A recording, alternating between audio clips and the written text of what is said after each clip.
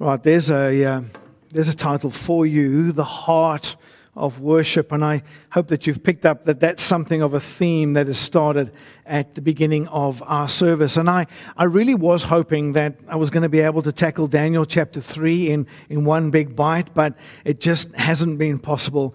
And so I'm going to handle it for you in two parts. Part one this morning and part two next week.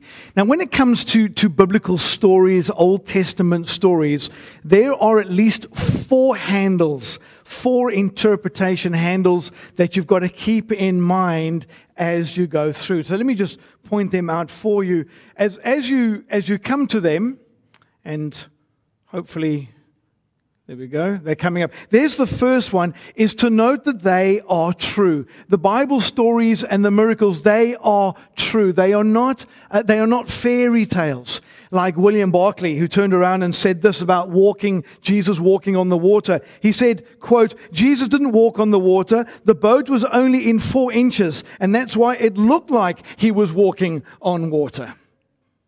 Shadrach, Meshach, and Abednego were thrown into a real fiery furnace.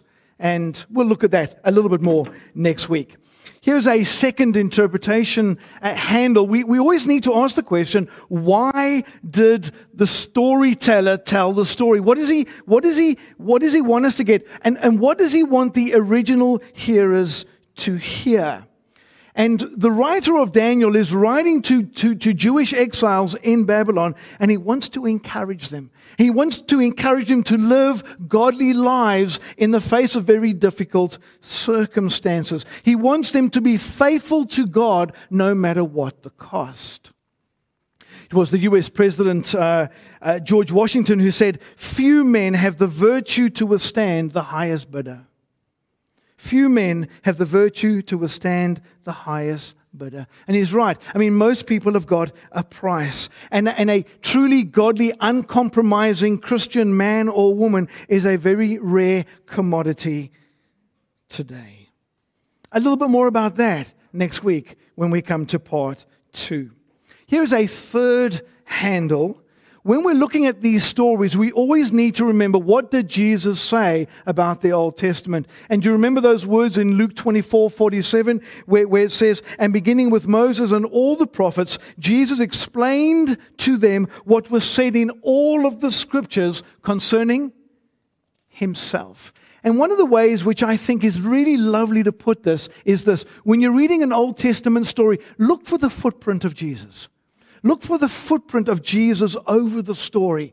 And I want to tell you this morning, we're going to see one of the most wonderfully big footprints over the story of Daniel 3 this morning.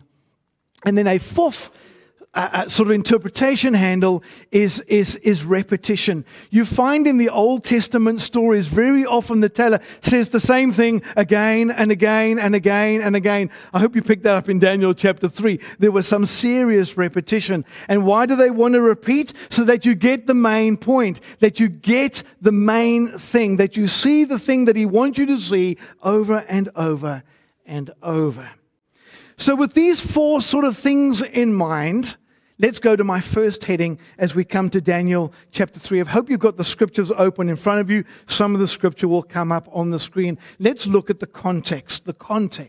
So look at Daniel chapter 3, verses 1, 2, and 3. Nebuchadnezzar sets up this image of gold. Just to put it into our standards, it was around 3 meters wide and it was about 27 meters high. This was one monstrous image that he had set up. It was probably not pure gold, it was probably gold overlay.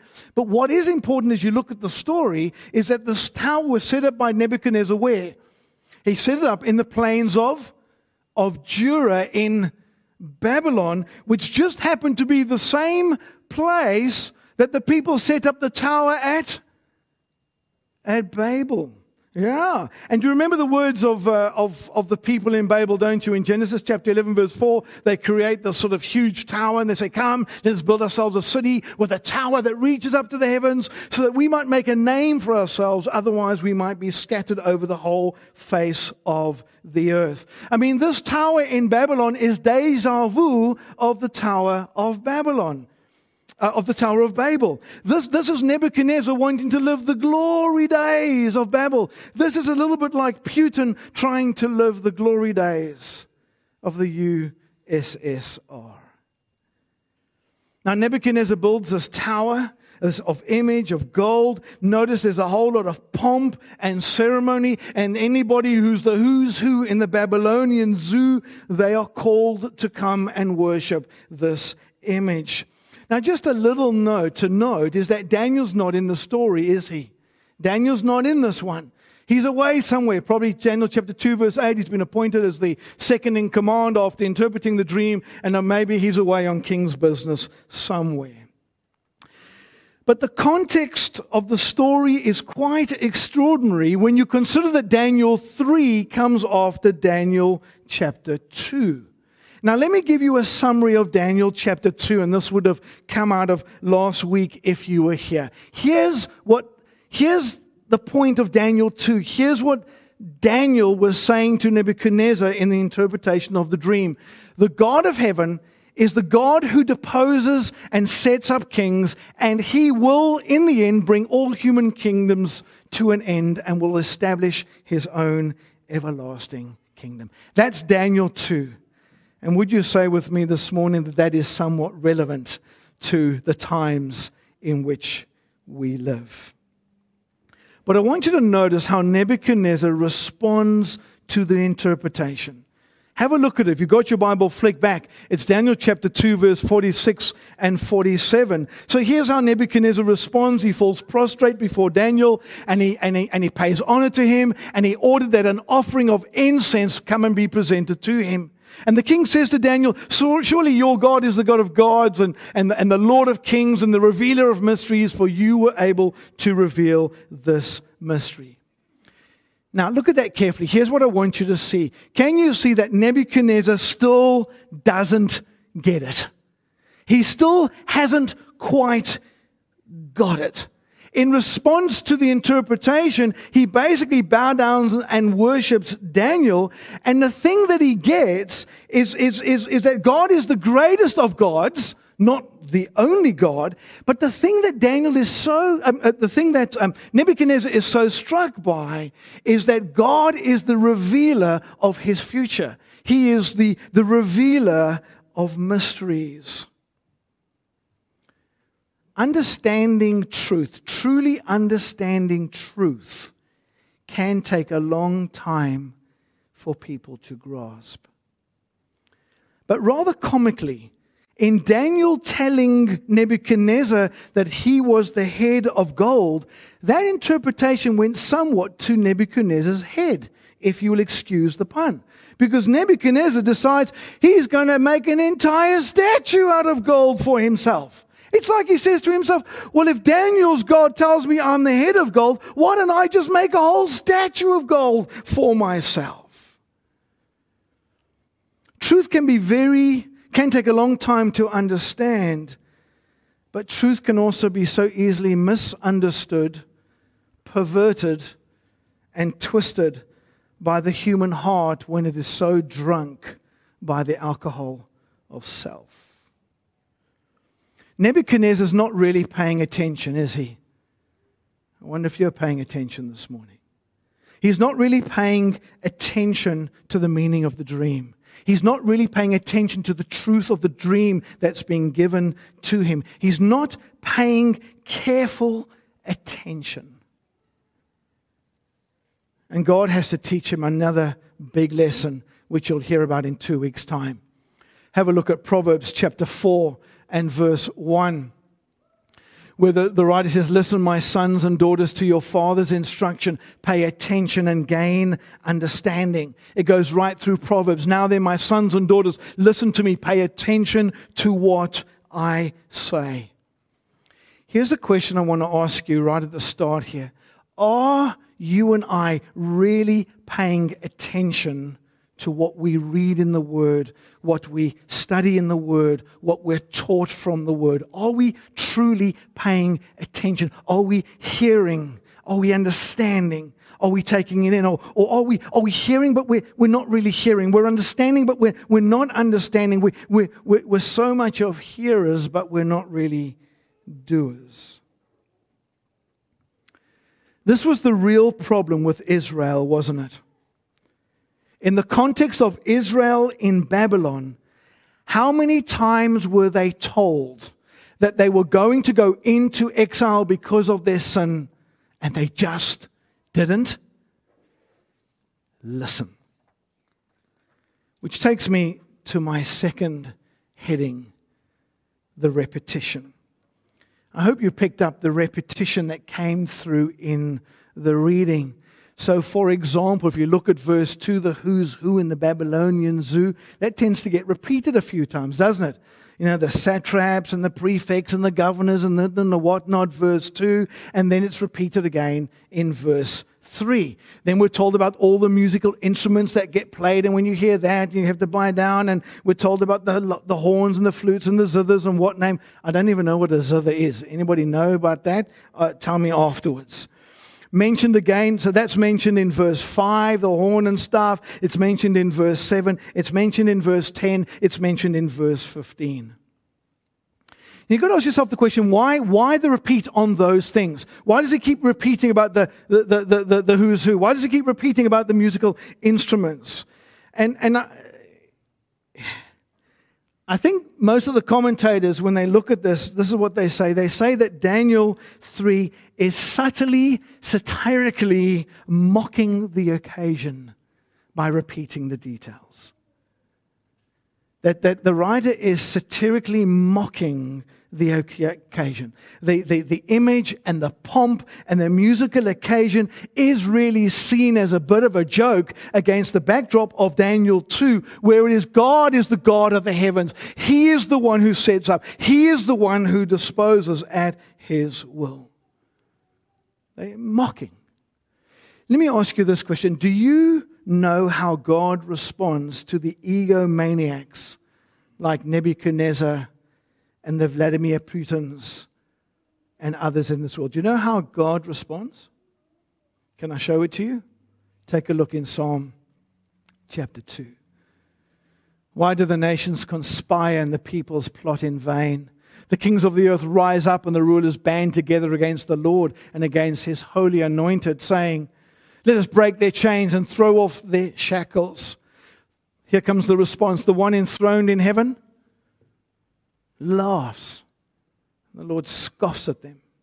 He rebukes them in His anger and terrifies them in His wrath, saying, I have installed my king on Zion, my holy mountain.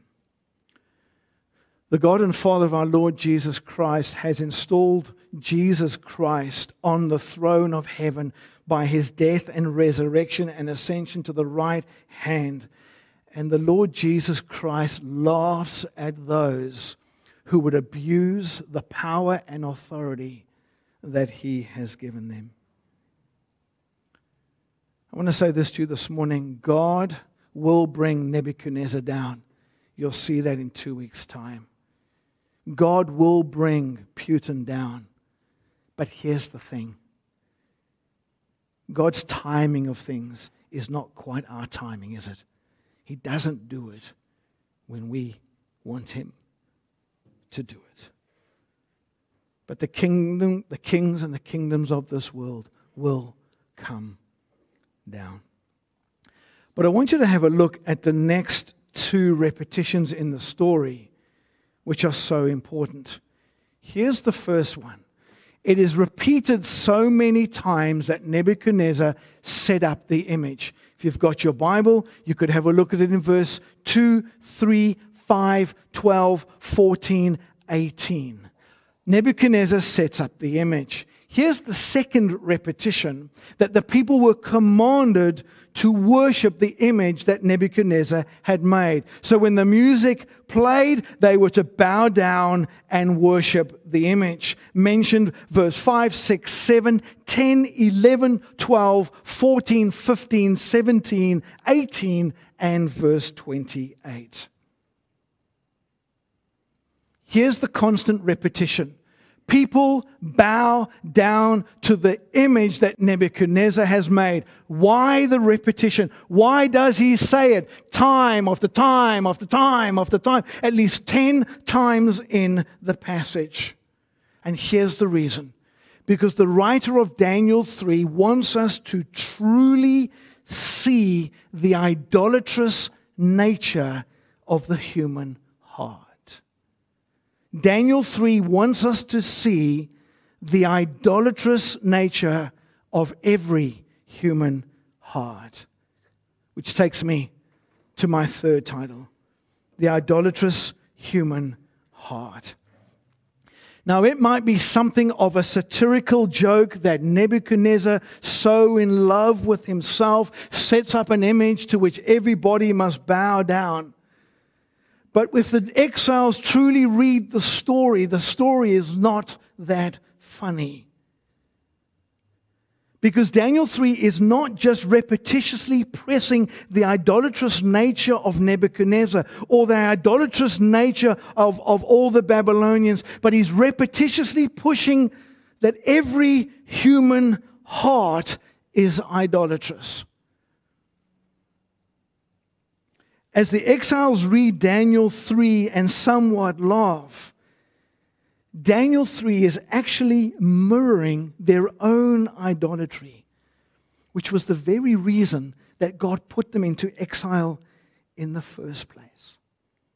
Here's the thing. Sometimes you've got to see the ugliness in someone else before you see the ugliness in you. If you've ever been to countries like Cambodia, you've been to places like Bali in Indonesia, and you go around, you'll see that every shop corner, every street, every home littered with little shrines, little idols, and got little food, little altars outside each one, and they sort of trying to curry favor with the gods. And we look at that and we think how stupid and how silly and how ridiculous that might be. But those idols mirror the idolatry of every human heart. Let's just think about the Israelites for just a moment. If you've ever read the Old Testament at any length, there is something that should strike you as quite somewhat shocking, if you like, when you read about the Israelites. The one thing they never do is they never what? They never get it. They never get it. They return over and over, in the words of Peter, they return like a dog to the vomit in their idolatry. It doesn't matter what God does. He saves them out of Egypt. He takes them through the Red Sea. He takes them through Jericho. He takes them into the promised land. He rescues them from their enemies over and over in Judges, but they never turn from their idols. They always return to their idols. They continually go back to their idolatry. Have a look at this. Despite rescue after rescue, look at this. Here's a comment in Judges 2. Whenever the Lord, from the book of Judges, whenever the Lord raised up a judge for them, he was with the judge and saved them out of the hands of their enemies as long as the judge lived. For the Lord relented because of their groaning under those who oppressed and afflicted them. But when the judge died, the people returned to the ways even more corrupt than those of their ancestors, following other gods and serving and worshiping them. They refused to give up their evil practices and stubborn ways. You see, as the Israelites looked at the idolatrous nature of Nebuchadnezzar, as they looked at the idolatrous nature of all those bowing down in fear for their lives, the Israelites were to see themselves. See, here's how Paul puts it in Romans chapter 2 and verse 1. He says, "You therefore have no excuse, you who pass judgment on someone else. For at whatever point you judge another, you're condemning yourself, because you who pass judgment do the same." Let me give you a wonderful, and it's a penetrating quote by a guy called David Helm.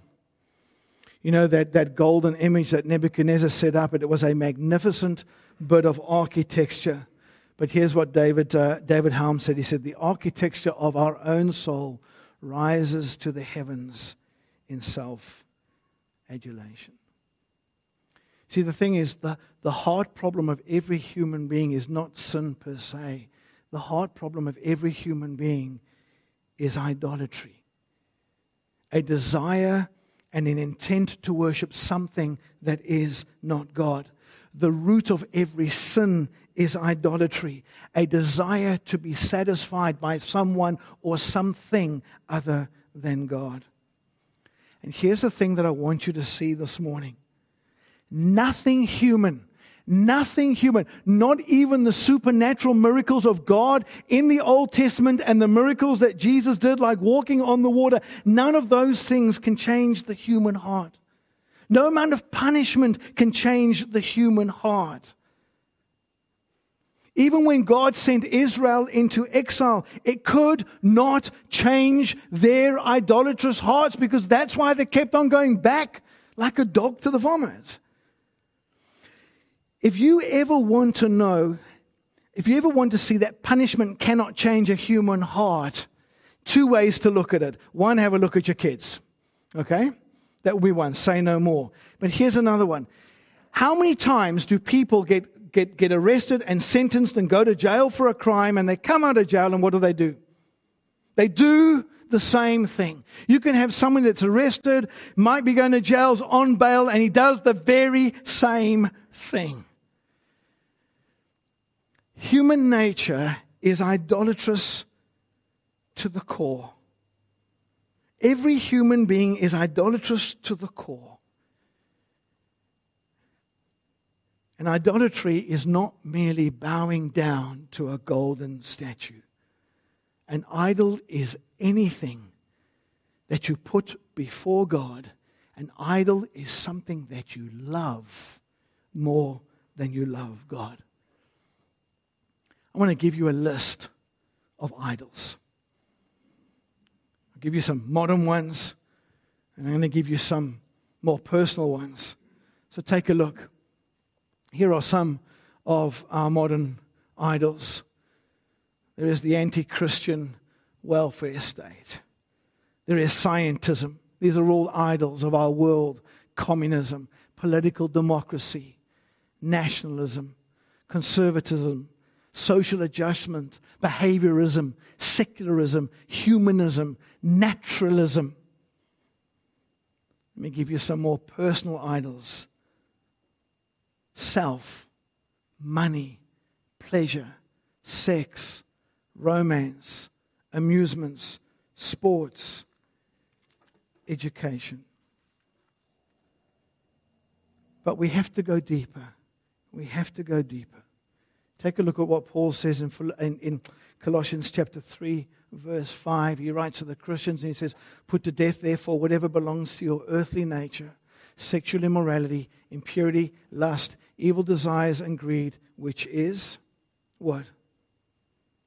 Which is idolatry. Do you see it? Greed, evil desires, lust, sexual immorality in all its forms is idolatry. It's all about the love of self. It's all about trying to gratify oneself apart from the Creator. It might not be a very pleasant thing to hear, but you and I are idolatrous to the core.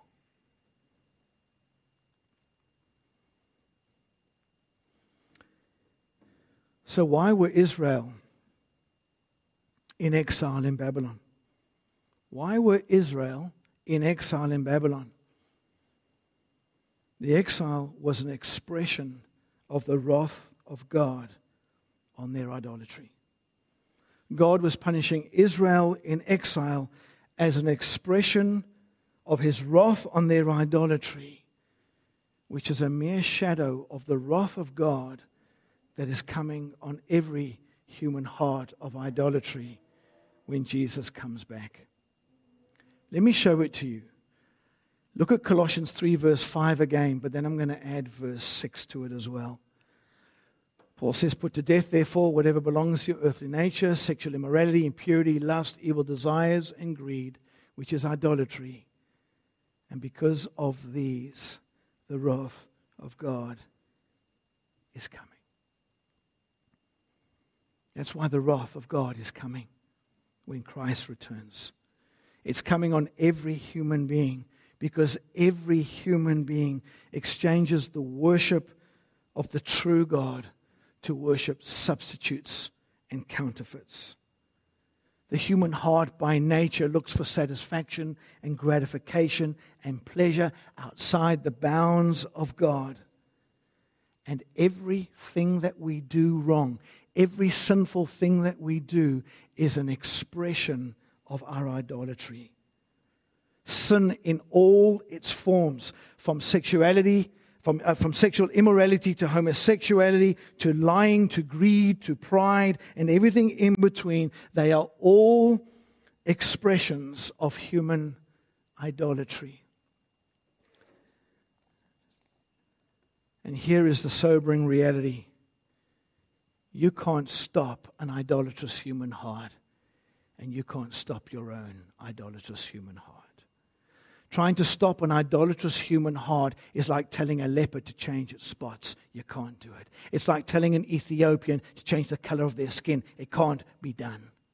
That's why in Jeremiah, prophets like Jeremiah say this about the human heart in Jeremiah 17 and verse 9. The heart is deceitful above all things and beyond cure. Who can understand it? This is why we get this expression in Genesis chapter 6 and verse 5. The Lord saw how great the wickedness of the human race had become on the earth, and that every inclination of the thoughts of the human heart was only evil all of the time.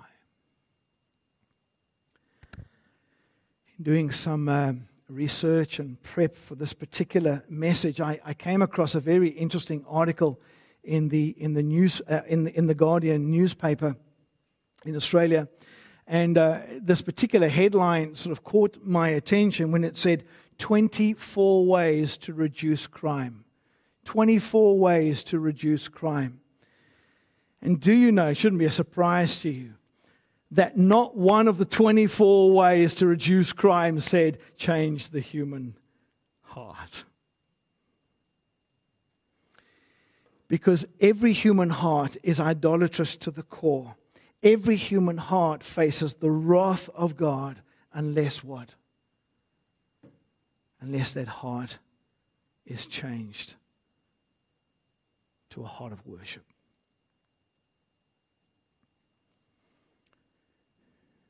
What Nebuchadnezzar needed, what those Babylonian officials needed, what the exiles needed, what every human being needs, what you and I need, is a new heart. It's a heart that is changed from worshiping the created to worship the Creator. And that is exactly what was promised in the Old Testament. The prophets that spoke to the exiles promised just that. A day is coming when God will change the heart.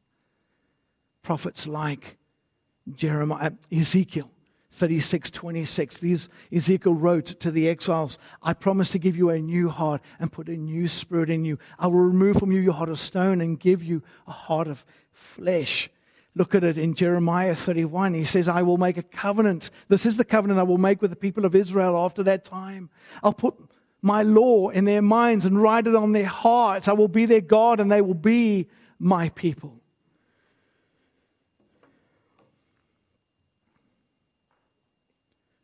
The promise to Israel, the promise to a people whose heart could not be changed even by supernatural miracles, is that God would do something to change the human heart.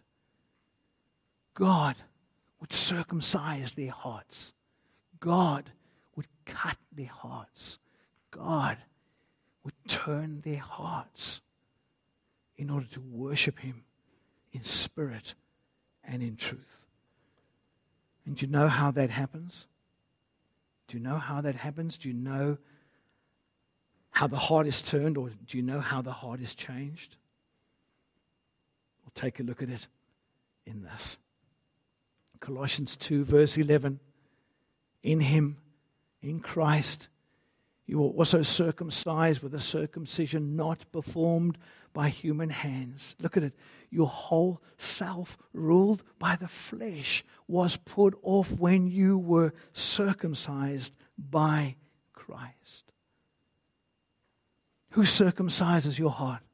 Who cuts your heart? Who changes your heart? Who turns your heart from a heart of worshiping the Creator to the Creator? It is Jesus Christ in His gospel. It is only through His life and His death and His resurrection, but believing in Him and being in Him and having His Spirit dwell within us, that our hearts are changed, that God puts His Spirit in us. He takes out the heart of flesh and takes out the heart of stone and puts in the heart of flesh. He writes His laws on our hearts to honor and obey Him. This is the new covenant. This is the new creation that Paul spoke about in 2 Corinthians chapter 5. You understand that an uncircumcised heart cannot worship the true and living God. It's only a circumcised heart, only a cut heart, only a changed heart. And that's what the gospel does. That's the power of the gospel. The gospel does not merely make you right with God, which is beautiful. It does not merely forgive all your sin. How spectacular. But the power of the gospel is that through the life, death, resurrection of Christ and through the indwelling Spirit, our hearts are changed to worship the true and living God. It's through the gospel that the power of idolatry, let me call it the dominion power of idolatry, is broken. And your heart is now able to worship the King of Kings and the Lord of Lords. This is the power of the gospel. This is the gospel. This is Christianity. And let me give you a 1.5 verses from the New Testament where the Apostle Paul just pulls it all together. Look at this. Halfway through verse 9, Paul writes to the Christians in Thessalonica and he says to them, they tell how you turned to God from idols to serve the living and the true God. There it is. There's the new heart. And to wait for His Son from heaven, whom He raised from the dead. There's the gospel. Jesus, who does what? Rescues us from the coming wrath that we saw in Colossians 3 and verse 5. Now, what that means, and I'm just gonna touch on it. What it means is that Christians, we have a new heart to worship God.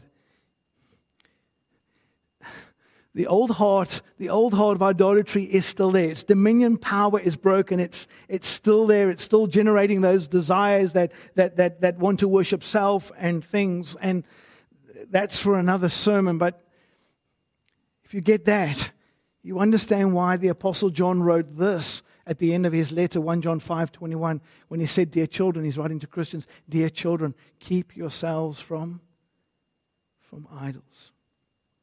Okay. That's for another time. Let me start to wrap up this way.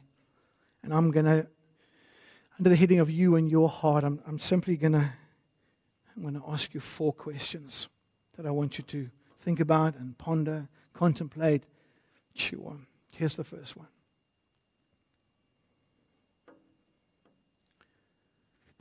Do you see your idolatrous heart? It is actually very easy to see it in someone else, isn't it? Do you see yours? The great reformer John Calvin, he said this, he said the human heart is an idol-making factory. Do you see Nebuchadnezzar in you? Do you see the satraps and the prefects and the whatnot in you? Do you see Israel in you? Do you see the exiles in you? Do you see you in you? I would dare say to you this morning that it's not a pretty picture, is it? It's not pretty.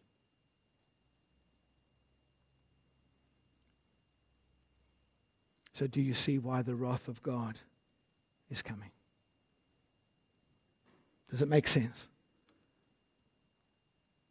God's wrath is coming upon the human heart of idolatry. To human beings that would bow to things created rather than the Creator, whose name be honored and glorified forever and ever.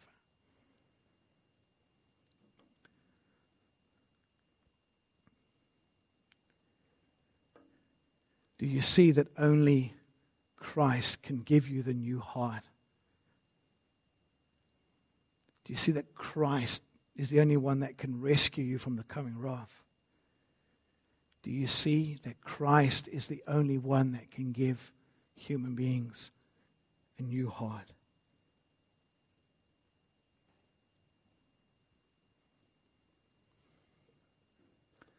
And the fourth question is, do you have this new heart? Do you have this heart that truly loves, worships, and adores the God and Father of our Lord Jesus Christ? Has Christ circumcised your heart? And if not, would you come to Him today?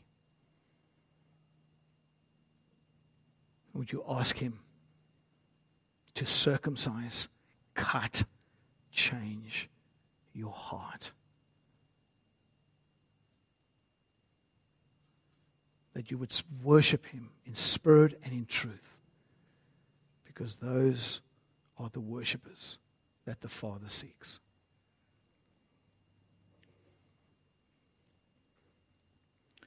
Spend a moment just thinking about it. I'm going to ask the music team if they'll join me up front.